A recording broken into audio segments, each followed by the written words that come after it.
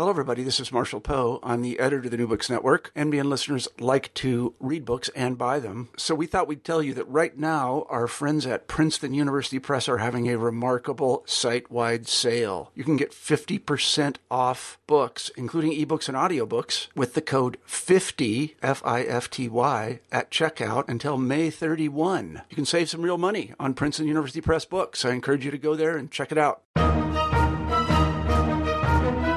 Welcome back to New Books in Military History. This is your host, Bob Wintermute. Now, as a rule, the overwhelming majority of our guests at New Books in Military History are the authors of books and monographs that deal exclusively with historical topics. Our guest today is a departure from this norm, in that he is most interested in... Welcome back to New Books in Military History. This is your host, Bob Wintermute. Now, as a rule, the overwhelming majority of our guests at New Books in Military History are the authors of books and monographs that deal exclusively with historical topics. Our guest today is a departure from this norm, in that he is most interested in the interpretation and presentation of historical artifacts, archives, and sites for the general public and scholarly expert. Mark Blackburn is employed with the National Park Service, where he is a regular participant in crafting public history interpretations and exhibits at several of the nation's most scenic and historical sites, including the Seattle unit of the Klondike Gold Rush National Historical Park, the Nez Perce National Historical Park, and also at Mount Rainier National Park. We're going to be talking about public history and historic interpretation as he presents in his book, Interpreting American Military History at Museums and Historic Sites. Now, as a general disclaimer, while we never worked together, both Mark and I did study together under Russell Weigley at Temple University, albeit at different times. So in a very real way, we do share an academic lineage. That said, greetings, Mark. Good morning, and thank you for allowing me this unique opportunity today. And, as an employee of the Department of Interior and National Park Service, the ideas represented in this interview are not those of the Department of Interior or National Park Service. These ideas are of my own. Oh, it's my pleasure. Believe me, it's my pleasure. Yeah, I'd like to point out at the very start, while much of this book presents a general narrative of American military history from the colonial period to the present day, what we're really going to be focusing on, and what the real purpose of the book appears to be, is its own focus on the importance of public history as an often overlooked aspect of the craft. Why did you feel it was so important to share this outlook at the start? Well, that's a great question and a great way to start the interview. And I've thought about this for years now, and it's only with hindsight can I truly understand that the choices I've made in my own career were perhaps the right ones. I've had a lifelong interest in military history, and I've been blessed with many opportunities to follow that dream. And when I left Temple University, things were changing in the academic job market. I started in January of 1986 and left at the beginning of the 90s. And as probably most listeners of this podcast know, in particular for military history, the career field was changing. And I was so focused on my studies, and with Dr. Weigley's own emphasis on making us succeed in our studies, I never really thought of anything but an academic career. But in the summer of 1987, while I was looking for a summer job, I had the unique opportunity to work as a interpretive park ranger at Independence National Historical Park, which is in Philadelphia, the home of the Liberty Bell, Independence Hall, and so on. And that happened to be the same summer of the bicentennial of the adoption of the Constitution by the Constitutional Convention.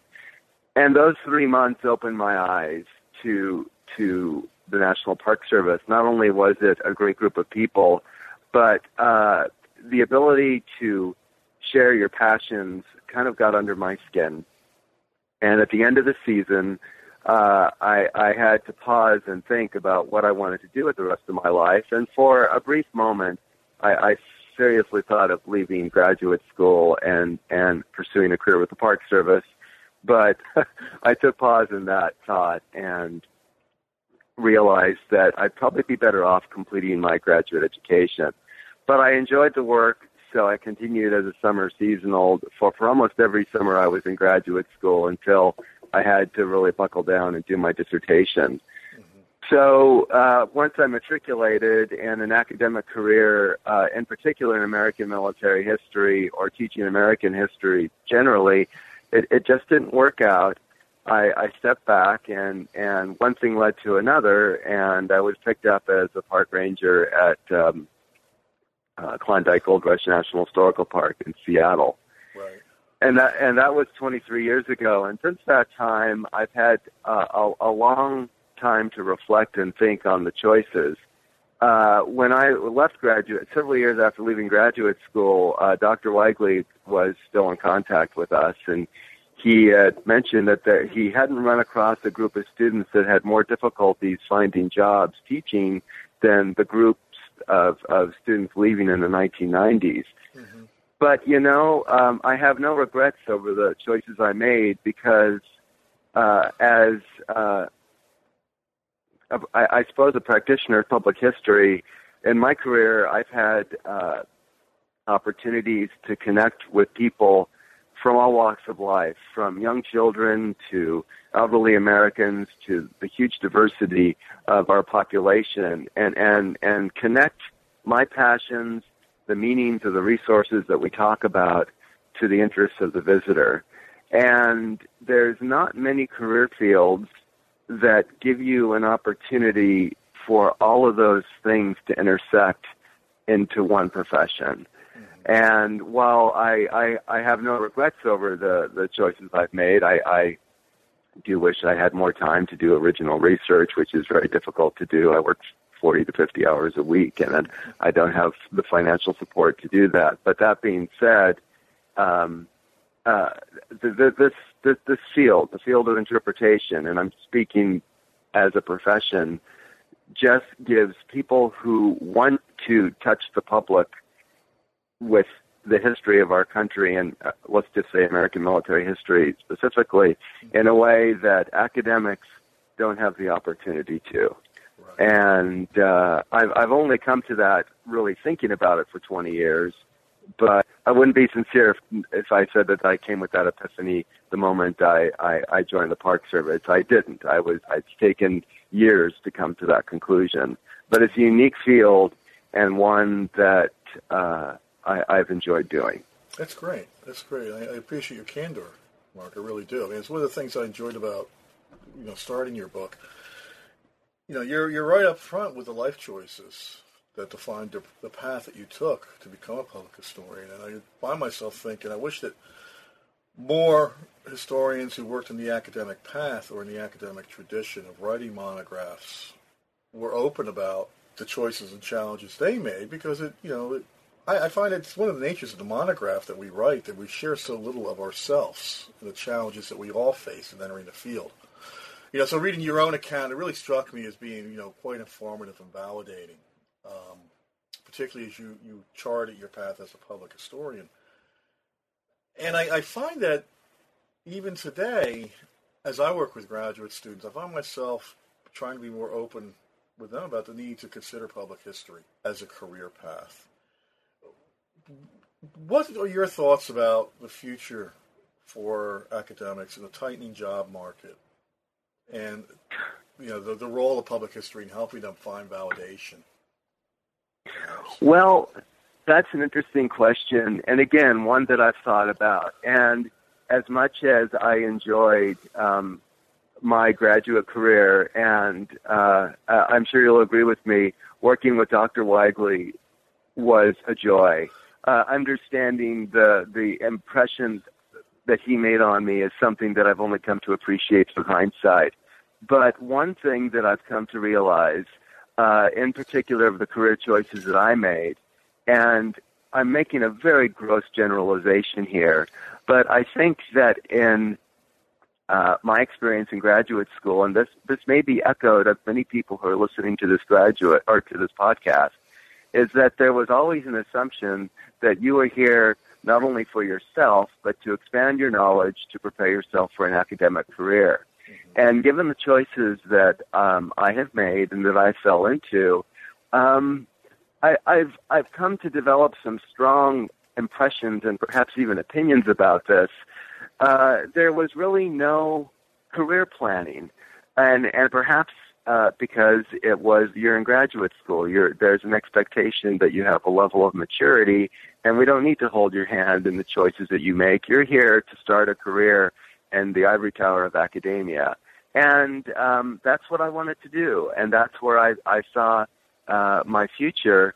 But in hindsight, I've come to realize that just as a undergraduate degree in history can lead to critical thinking skills, I've thought that a graduate degree in history doubled up on critical thinking, and it gave me a perspective that it's not about that one moment in time and that event. It's given me a perspective that to understand our past, we have to put it in context with so many different things.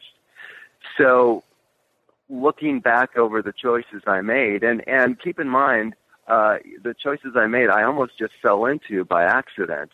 It wasn't, at times, I don't think it was a deliberate choice on my half. It just happened. But putting that aside, I think that given the emphasis on preparing students for an academic career, in a sense, it puts career blinders on people in a traditional history background and doesn't give them the opportunity to step back and think, I could go into public history. I could become an academic. I could blend both. I could become a consultant. I can go into government work. And again, those observations I've been thinking about for a long time. It's no fault of Temple University or Dr. Weichely.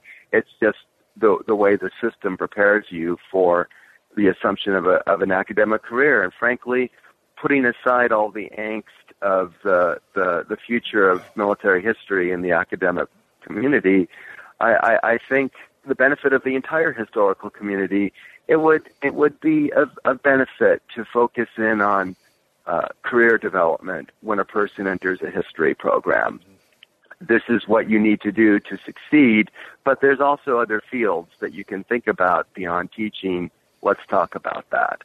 And I just I fell into a certain path that's given me that perspective, and this book has I suppose given me a way to share that and perhaps be an evangelist for it. Well, you're preaching to a choir of many in this podcast. Yeah, I want to talk about this angst, the angst of the military historian a little bit. It's an idea that military history as an area is generally misunderstood by the academy. And it's become so often stated, it's almost become a trope, I think, in describing the field. We could have a discussion for hours about that, but I appreciate the notion that the subject is no less misunderstood and misused by the general public as well. That is to say, the general public has a predisposed notion of what military history is or should be, and aren't prepared to step outside of that narrow framework. What do you think are the obligations and responsibilities of specialists in the field of military history, both in the academy and in the public sphere, to help address that? And how is public history in particular, you think, best suited for that role? Wow, that's the $64,000 question. I think I'll start from, if you will, 30,000 feet. And even though there's been articles over the state of American military history since the late 60s and 70s with the revolution in social history, I think that there has been an ongoing struggle over that identity, at least from my perception, in academia for 30 or 40 years. I think that from my perspective, it's unfortunate that those generalizations are still rampant in academia. And again, I'm not in academia, so I'm making the generalization here. But I think with the so-called new military history, the field itself has been evolving and is a lot more successful in bringing in the other aspects beyond drums and trumpets. And when I look at my own library and read book reviews and see that there's everything from environmental history to gender studies being intermixed with military history, that from an academic perspective, there's been huge leaps and bounds forward in blending and making military history relevant. Now, in the public sphere, and I'm again making huge generalizations, I think in many regards,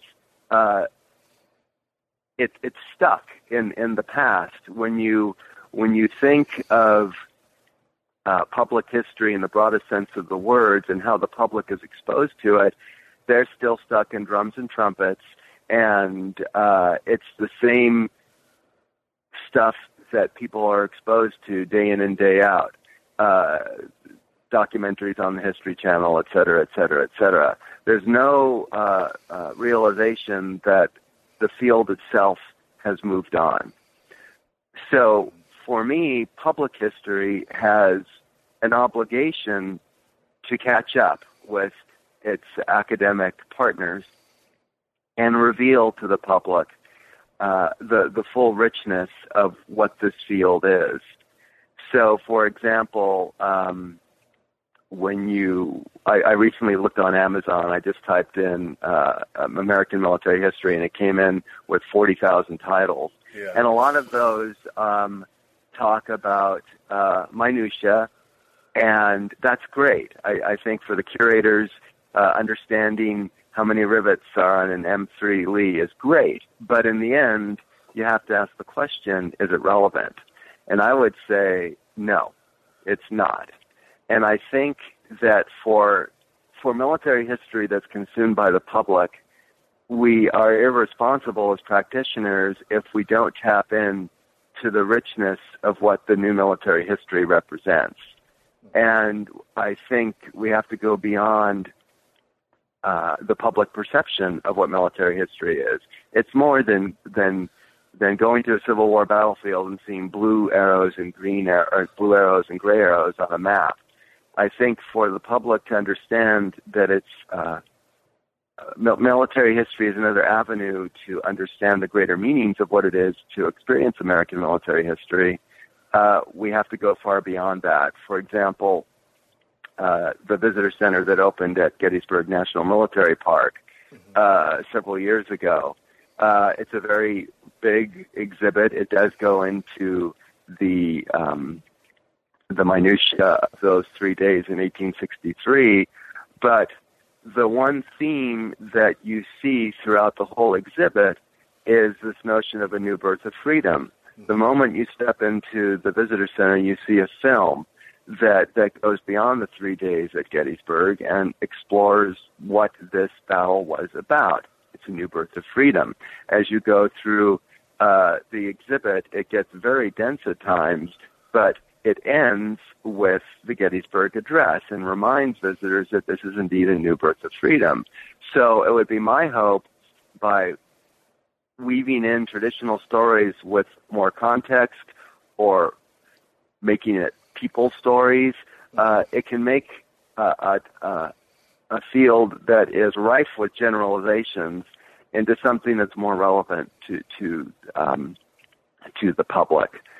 But that has to be done one step at a time. And given how pervasive generalizations are about military history, it's a tough road to hoe, and we got a lot of work to do.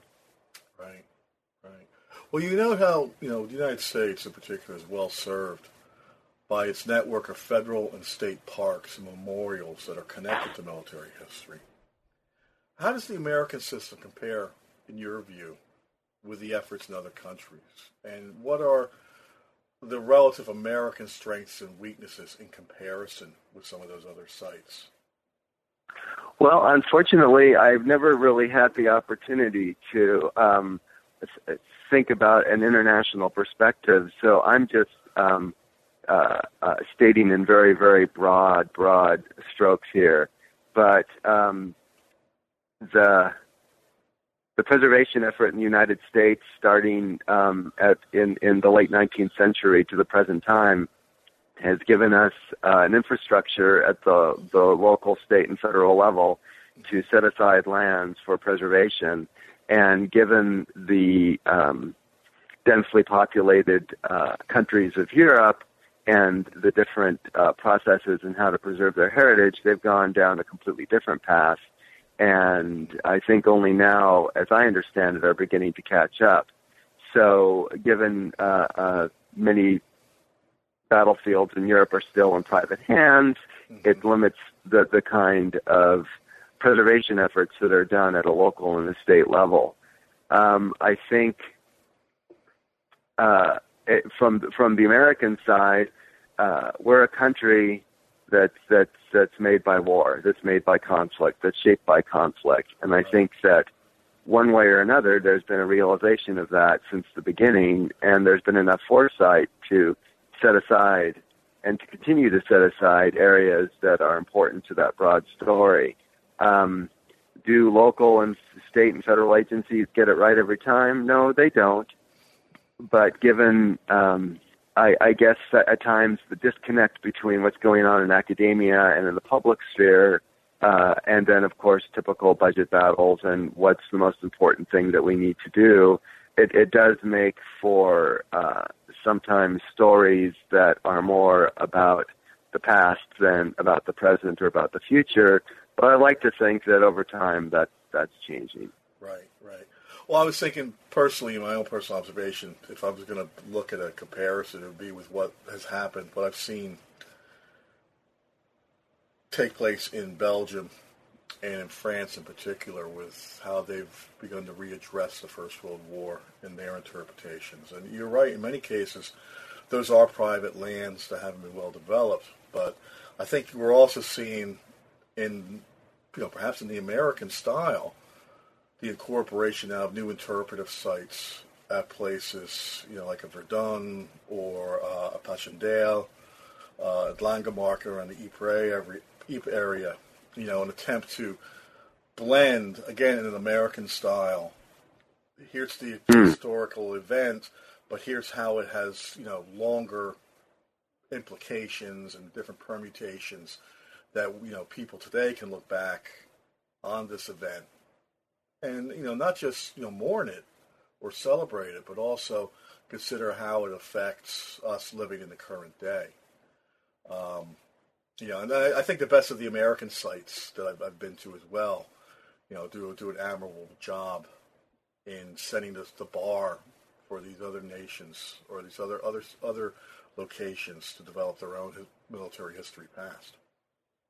Yeah, and I think that bottom line, something I've come to appreciate, and perhaps I'm biased by saying this, is that there's no greater way to learn about an event than the power that place represents. Mm-hmm. When I went to Verdun 20 years ago, and it was my first trip there, and I was completely overwhelmed by just the power of being in that place. Everything from the ossuary and the vaults filled with bones to the fact that the landscape in some places hasn't recovered, and there's places that were obliterated and will never be reestablished. And knowing that for me that sense of power that is in that place is also something that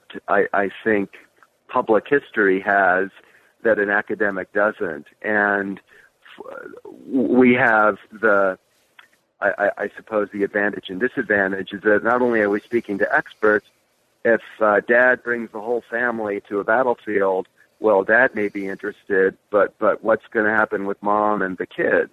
What is it that can draw them into the story? And sometimes just being in the place is enough to remind them, walking Pickett's Charge is one of the most profound experiences I've ever had. It was with me and some friends, and we started at the Confederate lines and walked toward the high water mark, and it was a cold fall day, but it was one of the most profound experiences that I've ever had, and perhaps I know too much for my own good, but the power of a place to carry a story is something that a book can never do. Right. Oh, very, very, very true. That I'm thinking, walking through Fort Douaumont at Verdun, and in a book, it's a fort that was fought over several times during the course of the Battle of Verdun, and it seems dramatic, but it's text in a book. Compare that to actually walking through the vaults itself in the fort. Absolutely. Experiencing that, it's just a totally different level of comprehension. Yes. You mentioned the idea about disconnections in between the text and the reality of military history. Do you think there are any particular blind spots in terms of American military history that are not well represented in the public's eye or in public interpretation right now? Well, I'm just going to make some broad generalizations. I think that on one hand, when you visit a battlefield, regardless of who administers it, because, and this gets back to what we just talked about, because you're in this place, and there is a tendency to say we're in this place, so therefore the level of knowledge you need to have to understand this place is to know who did what at what point in time and when. So it's very easy to just say, at this moment in time, this happened, let's go to the next spot. And I think that is valuable, and it's actually necessary to understand what happened at that place. But I think what parks need to do, or strike that, not parks, but in the public history sphere, is begin to go to a place but move beyond that. For example, instead of concentrating on, again, blue arrows and gray arrows, take a look at the people. Who were there? What were they thinking? Where did they come from? Why were they there? What a better place, for example, and just a hypothetical, what a better place to understand the motivations of the soldiers who were involved with Pickett's Charge, to step back and look at their motivations. Where did they come from? They weren't all slaveholders. Why were they there? And then by asking those questions, it gives you a chance then to step back from the blue arrows and the gray arrows and to reveal the greater meanings of that particular place. And so I think it's a challenge in particular for smaller sites to step back from what they're comfortable with and embrace the wider view of that particular event or those particular tides of history. The notion, unfortunately, the Gilpin's book about death during the Civil War. That's Drew Gilpin Faust's book, This Republic of Suffering. Right? Yes, what a better way to open up an understanding of the senior side of military history than to introduce topics like that. I think sometimes there's also a tendency to commemorate and to, depending upon your point of view, celebrate a victory, but yet I think often we don't talk about the dark side. Military history ultimately is about people dying, about death and about destruction and about survival, and perhaps even reminding people that these prices that we pay are something that that shouldn't be ignored. They should be discussed and embraced. Is something that we can think about as a field. So bottom line, I think that the challenge of being in public history is knowledge of the resource. And to have true knowledge of the resource, I think we have to step beyond, here's a book that was written 30 years ago, read it and you'll understand it, and start exposing people who do interpretation to historiography, to the fact that history is not about just factual information, but it's about how we understand these meanings have developed over time. And with that sophisticated view, perhaps it will then allow practitioners of public history, whether they're volunteers or being paid, a greater understanding that these events, they're frozen in time, but the meanings that we derive from them have changed over time. I mean, clearly, for people who, misunderstand what public history is, I mean, be they people consume it or who observe it as, visitors, or for people who are considering it as a future field or a future area of employment, clearly there is just as much academic rigor and expectation of, understanding your subject that goes into public history interpretation as there goes into a monograph. And I think a lot of people don't understand that or appreciate that. Absolutely. And when you think of what happened in the 90s with the Enola Gay exhibit, where there was an attempt to look at historical scholarship, there were many issues that occurred because of the way the process was done. But in the end, they were exposing an important event to academic rigor. Now, 20 years have passed. If we were to approach that exhibit again, there would probably be different reactions. Mm-hmm. But I think you can't understand the rich complexity of history without getting into those gray areas. I can think of most military museums, you go into it and you'll have a wall with weapons on it. Yeah. Now, as someone who still gets a kick out of that, I'd be lying if I didn't. But what a better way to delve into an M1 Garand by field stripping it and identifying where the parts came from, to use it as a way to explore the home front, or to explore soldiers' feelings when they were cradling that weapon and what they thought about it, or to go back to SLA Marshall's observations that Americans weren't firing at the frequency toward enemies that they should have been. There's so many other ways to use what is really just a sterile object sitting on a wall to explore so many other aspects of our military past that in the end could be used to make other audiences interested in a topic that's generally seen as one with a very narrow audience. Do you feel that there are any historical sites or locations or events relative to American military history that are being overlooked or that perhaps could be better interpreted? Well, that's a good question. I think because their budgets are fixed, and at the federal level in particular, and the state level, there's always a question of how much resources do we need to devote to preservation. Mm-hmm. But that being said, time marches on and doesn't stand still. Right now, we're in 2016, and we are now 70 plus years out from the end of the Second World War, and we're getting the same distance for the beginnings of the Cold War. And I think I have a son who's 17 years old. He was born in 1999. To him, the Cold War and Vietnam is ancient past. Yeah. So I think that for us to truly be true to public history, that we have to think about what's next. Yeah. I know in the Park Service we have 2 sites that were established over the past several years. Minuteman Missile National Historical Site. Into that site. And then, it's really impressive, actually, even though it's still in construction. And the Manhattan Project, which will preserve resources at Alamogordo, Hanford, Washington, and Oak Ridge, Tennessee.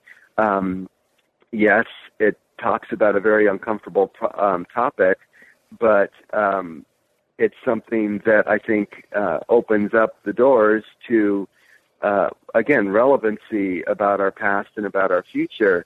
So I guess the challenge would be, what sites are out there that could then talk about the later episodes of the Cold War within the continental United States.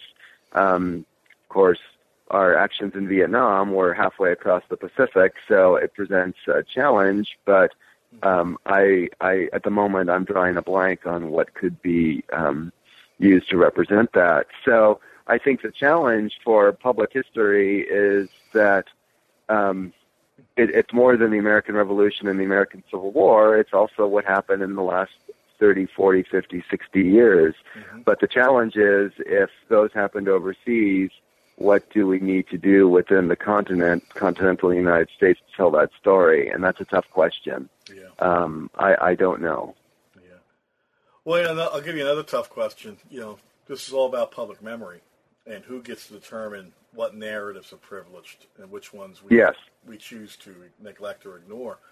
In a recent issue that's come up over the last 10, 20 years is the absence or the false representation of ethnic, racial, religious minorities, gendered minorities in public memory.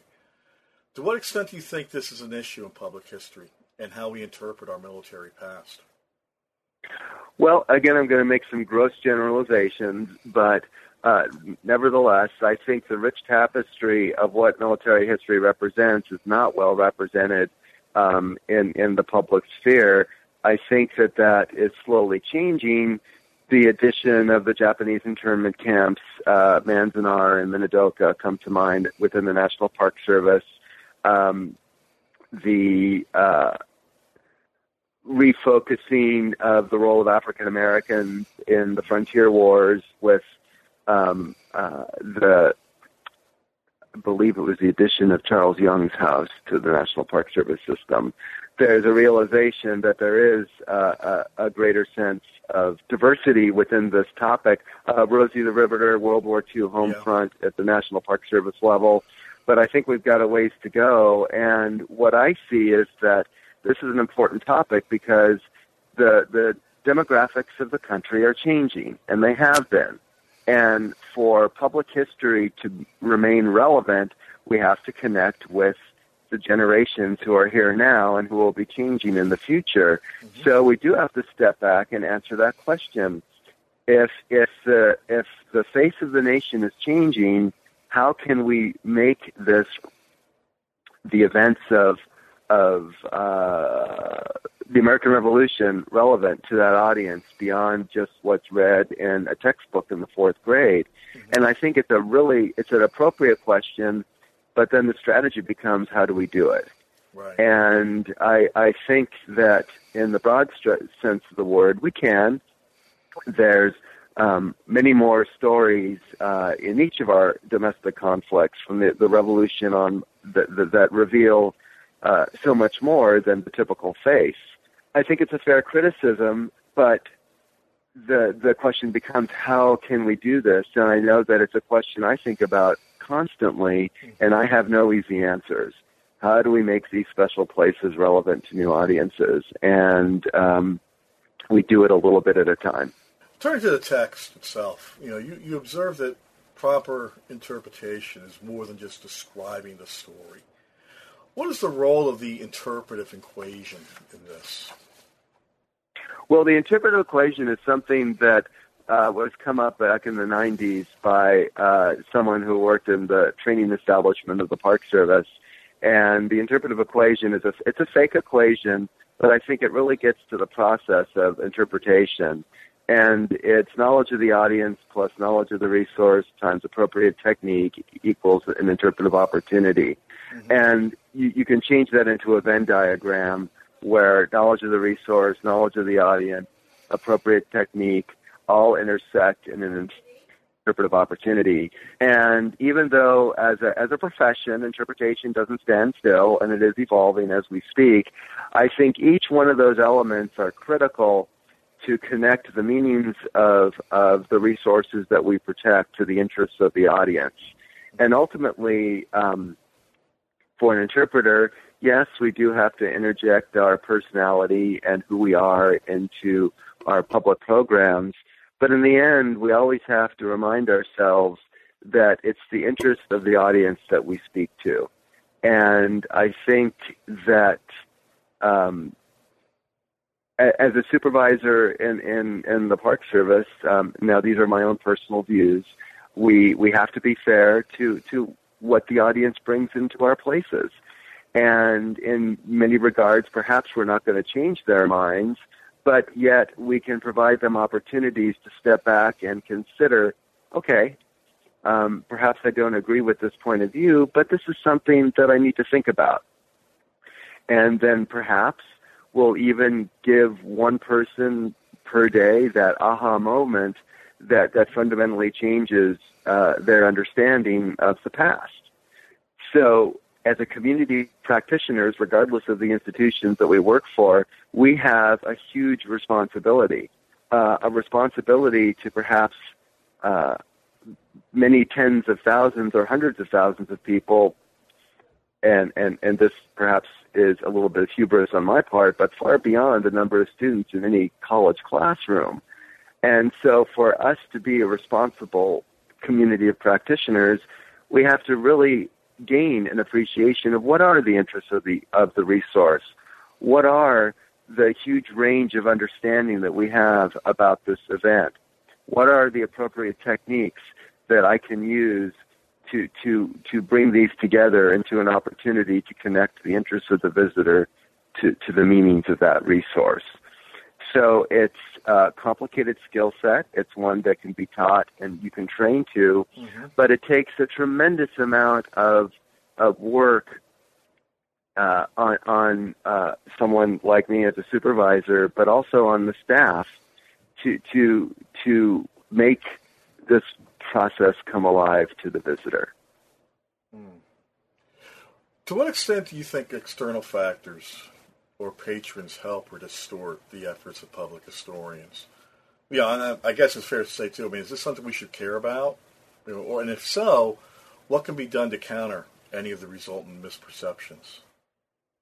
Well, I think that happens at a variety of different levels. From the professional level, what I would love to see is I've had the unique pleasure and opportunity of having one foot in the academic world and one foot in the world of interpretation. And at times I feel like Don Quixote tilting at windmills, but I think we need to bring the academic community and the public history community together. I know we see that with the National Council of Public History. I know that in the Organization of American Historian Journal, from time to time, you see articles that address that. OAH has a program that brings a tiger team of historians into national park sites to see if their interpretation is up to par with academic trends. But we need to see more of that at the field level, having interpreters attend the Society for Military History or the Organization of American Historian or the American Historical Association's annual conferences, I think would open people's eyes, because it's as much as learning new information as it is creating networks of peers. There's the old canard that more business is done at the bar than in any session at a conference. And I think those peer-to-peer relationships will do a tremendous amount of good in breaking down those barriers. For visitors, I think there's the general perception that museums can be trusted as storehouses of information. And I think that we do a discredit to our visitors by not exposing the various shades of gray in historical, in telling historical stories. It's not black and white. It's not good and bad. It is many shades of gray. And the one thing I appreciate about what the Enola Gay was doing is that it was attempting to do that, to understand the dropping of the atomic bomb on Hiroshima and Nagasaki as much more than saving millions of Japanese and American lives, but there are other factors at play. Love it or hate it, people have views about that. And so I think we need to do a better job of exposing the public to these many shades of gray. Yeah. What about the role of corporate sponsorship? Do you think that's a dilemma, or is that a positive? Well, as a public employee, I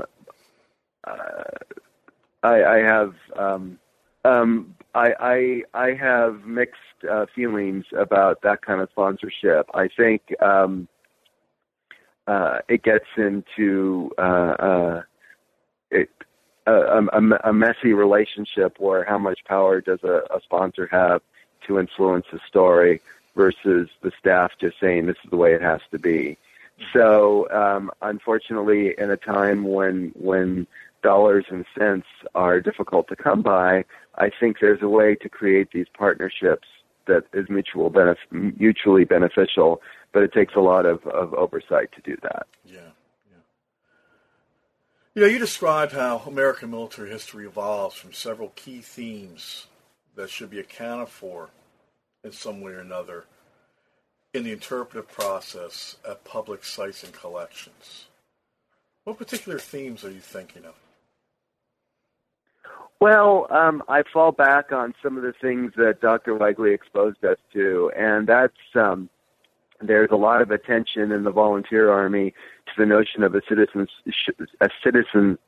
soldier, and then given the fact that the National Guard has played a huge role in our deployments to Afghanistan, Iraq, and the Far East, I think that dichotomy over the role of the citizen soldier, the tension between a regular military and a militia up until, in certain regards even now, is a topic that we certainly can appreciate as practitioners of American military history, but we don't do a good job of explaining that to the public, except in the very broadest terms of honoring citizen soldiers. I think another topic that's of interest to me is of the role that the military has in innovation.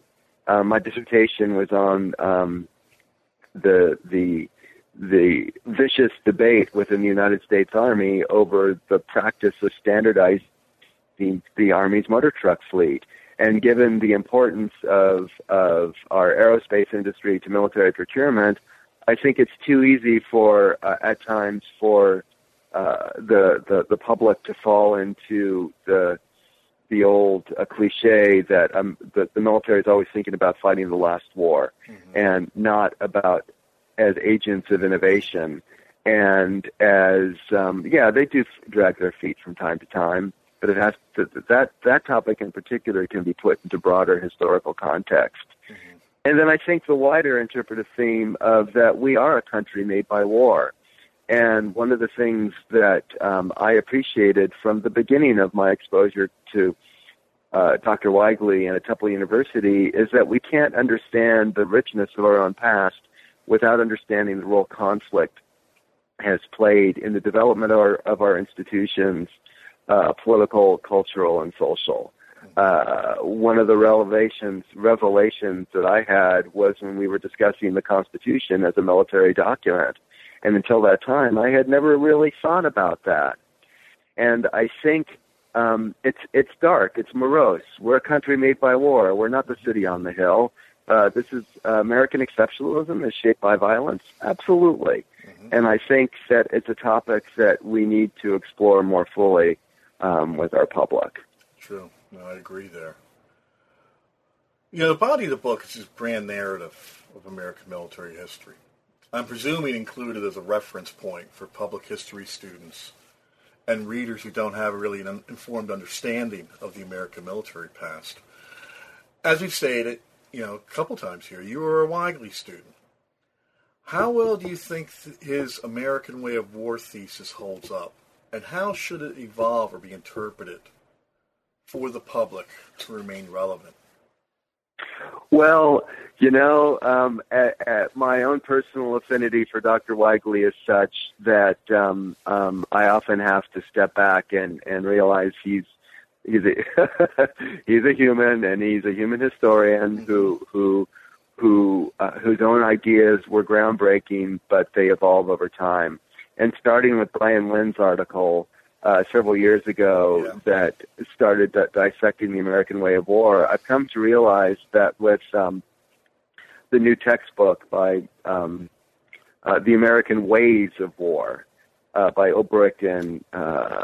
Ways of War by David Ulbricht and Matthew Muehlbauer. Yes. Who I have interviewed for this podcast as a disclaimer. Yes, absolutely. And I think that they hit it on the head, that I think Dr. Weigley asked the right question. Is there American way of war? But I think that that textbook and Brian Lynn's article and then several other books and monographs that begin to explore that, begin to dissect that and deconstruct it. And I think that there are many American ways of war, but it also begs the question, and as an interpreter, one of the things that we try to do is that when you're talking to an audience that may not have an affinity with the topic, you look for that one universal thing that ties them into what you're talking about. Mm-hmm. And with military history, it's about bravery, but it's also about death. It's about objectives, but it's also about darker things. But more importantly, because it's such a universal aspect in our human existence, can there be an American way of war, or is there something that's more universal that defines that, regardless of the country or time period we're talking about? I certainly haven't explored that topic fully on my own, but I think it raises the question, can we truly have an American way of war, or is there something more universal to it? Mm-hmm. Mm-hmm. What do you think is the greatest challenge for the field today, in your opinion? For public history in general? Yes. Well, I can see it from a variety of points of view. From a practitioner point of view, I see it as we're still operating in the artificial distinctions between public history and academic history and popular history. And yes, I understand that we have to sort of categorize the histories we tell, but I think we're still struggling to bring these fields together so we can speak with one voice as opposed to 3 or 4 or 5 or 6. Mm-hmm. And I think that we've made progress in bringing those fields together, but for someone who wants to bring those fields together on my own, it's a challenge. Over the day-to-day stuff, I think any cultural institution, regardless of their affiliation, is going to be struggling with finding relevance in audiences whose interests are changing. With the baby boom growing older, when the baby boom looks over their shoulders, they certainly see the millennials and other demographic waves moving forward, but their interests are very different. Mm-hmm. So one of the challenges that I think we face in the field is how do we connect to this changing population, and how do we connect our stories and our sites that in some cases were created generations ago around certain ideas that have changed. Mm-hmm. And I think the greatest challenge that we face as practitioners is relevancy. How do we make these stories relevant to the audiences we're speaking to today? Why should they care about Washington crossing the Delaware River, or the Battle of Gettysburg, or the Indian Wars of the 19th century? What is it that can we do to connect our modern audiences to these stories and make it relevant to their interests? Mm-hmm. Do you think digital history has a part to play in this reevaluation or not? Absolutely. As a person who's worked in special places, the power of place is overwhelming. But I think that with the current digital revolution going on, again, to fall back on my own experiences, my son is 17. He's a digital native. He has known a world that's never had some sort of digital device at his beck and call. And so who are we to question that he can't become a steward of a special place or an idea through what he can find on his phone than he can visiting that place firsthand. Now, ideally, I'd love someone to experience where I work at now, Mount Rainier, or at a battlefield. You cannot have that compelling experience without marching the route of Pickett's charge. But who's to say that virtual reality can't create that same sort of feeling and affinity and awe and sadness that something can by being on the ground. Being on the ground is something I'm always going to defer to that. But yet, I think we cannot completely dismiss what digital tools provide us in storytelling and in connecting people to our past and connecting people to the places that we protect. Mm-hmm. Well, we're closing in on the end of our interview here, Mark. And normally we have 2 closing questions, which I'm going to get to. But first, before we get there, before we even get there, I'd like to compare notes about favorite public history sites. I mean, who knows? Maybe some of our listeners will be prompted to go visit these places as well. And you go first. What are your favorite sites here in the U.S. and abroad that are worth visiting? Well, for me, one of the most compelling sites overseas that I visited that had a profound effect on my view was the French battlefield of Verdun. Again, I saw it 20 years ago, and I know that they've changed their interpretation for the centennial of the First World War. But seeing that place just had an absolute profound effect on me. And anybody who wants to understand not only the power of a place, but really almost their place in the universe, going to Verdun was absolutely profound.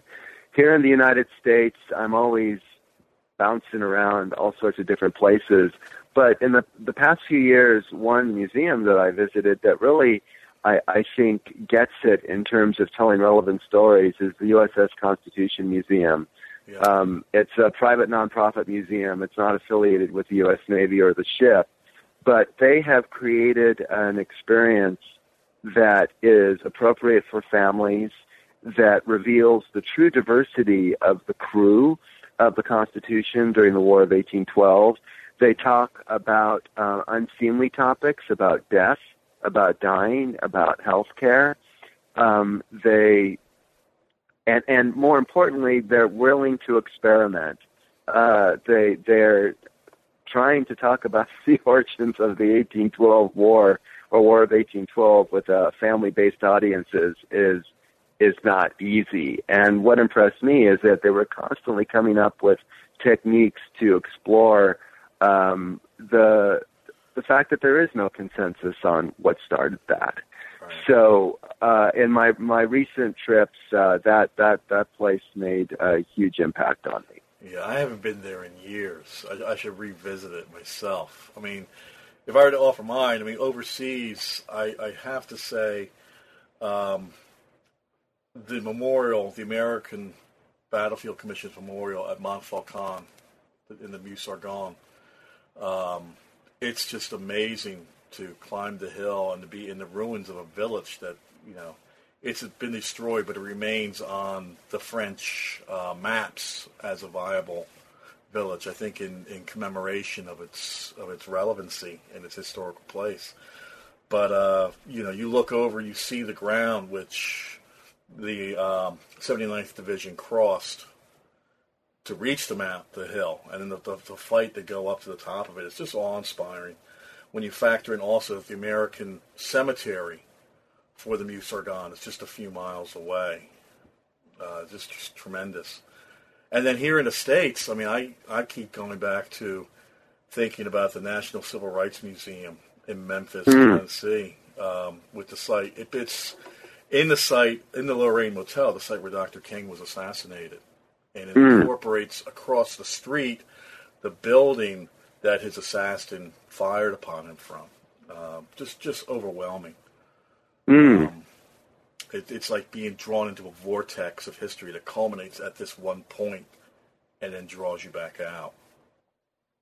I could probably spend the rest of the interview talking. I've been to several of the concentration camp sites. I've been to sites across the country, and it's hard to categorize one over the other.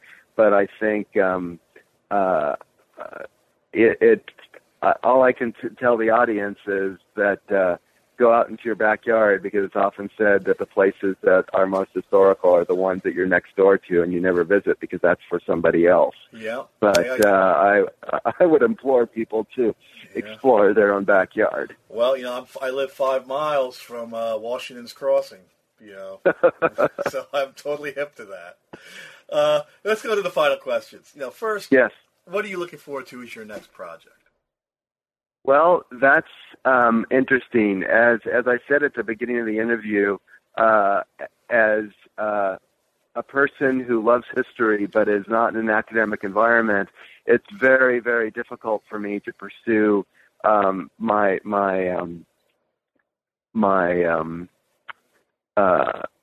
historical interests because I don't have the money or the time to do original research. Well, let's factor in that as well, what you might be doing for the Park Service, too. I mean, is there any... Certainly.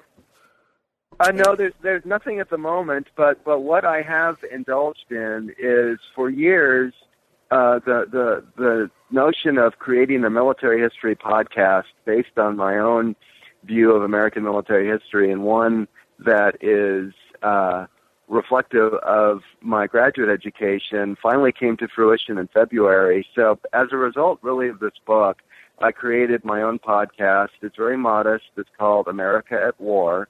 It's available on iTunes and Google Play.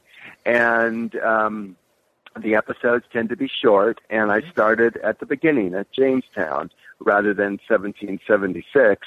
And I'm now on... I think it's episode 15, talking about the end game for the 7 Years' War or the French and Indian War.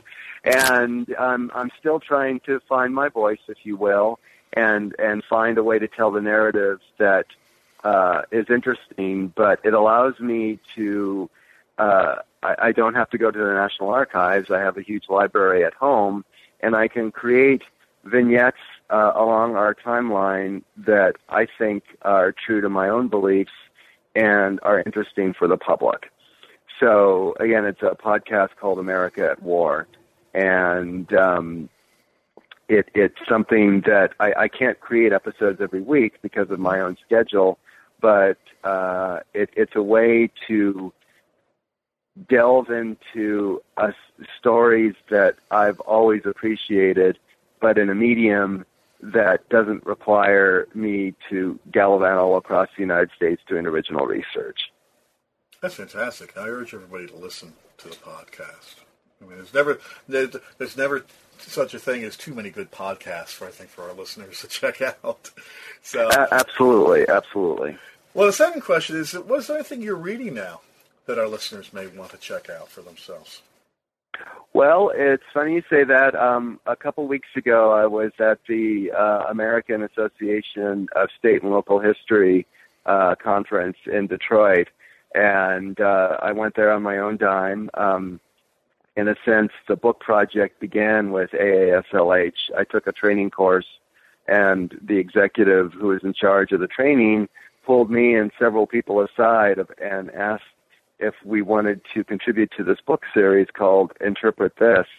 And so I owe it to that person for giving me the courage to put in a proposal that resulted in this book. So regardless, AASLH is a great organization, but I'd never been to Detroit before, and the impact of Henry Ford on that town is all around you. So I just finished it this morning, as a matter of fact. I don't have it in front of me, but it's a biography of Henry Ford that was published in the 90s, and it provided a fascinating portrait of the man, his company, and its effect on the motor industry. In terms of military history, I have a pile of books next to my desk, and I was recently reading, it's the multiple biographies of the British general officers who led the effort in the Revolution. Oh, right. The Men Who Lost America. Yes. Right. Because the Revolution is the next topic on the podcast list, I've been trying to delve into more recent scholarship and have found it a fascinating capsule biographies of the opposite, the other in the story of the American Revolution. Mm-hmm. That is a great book. I have to confess, having read it myself. Well, Mark, it's been great talking to you. Thanks for taking the time to speak with me today.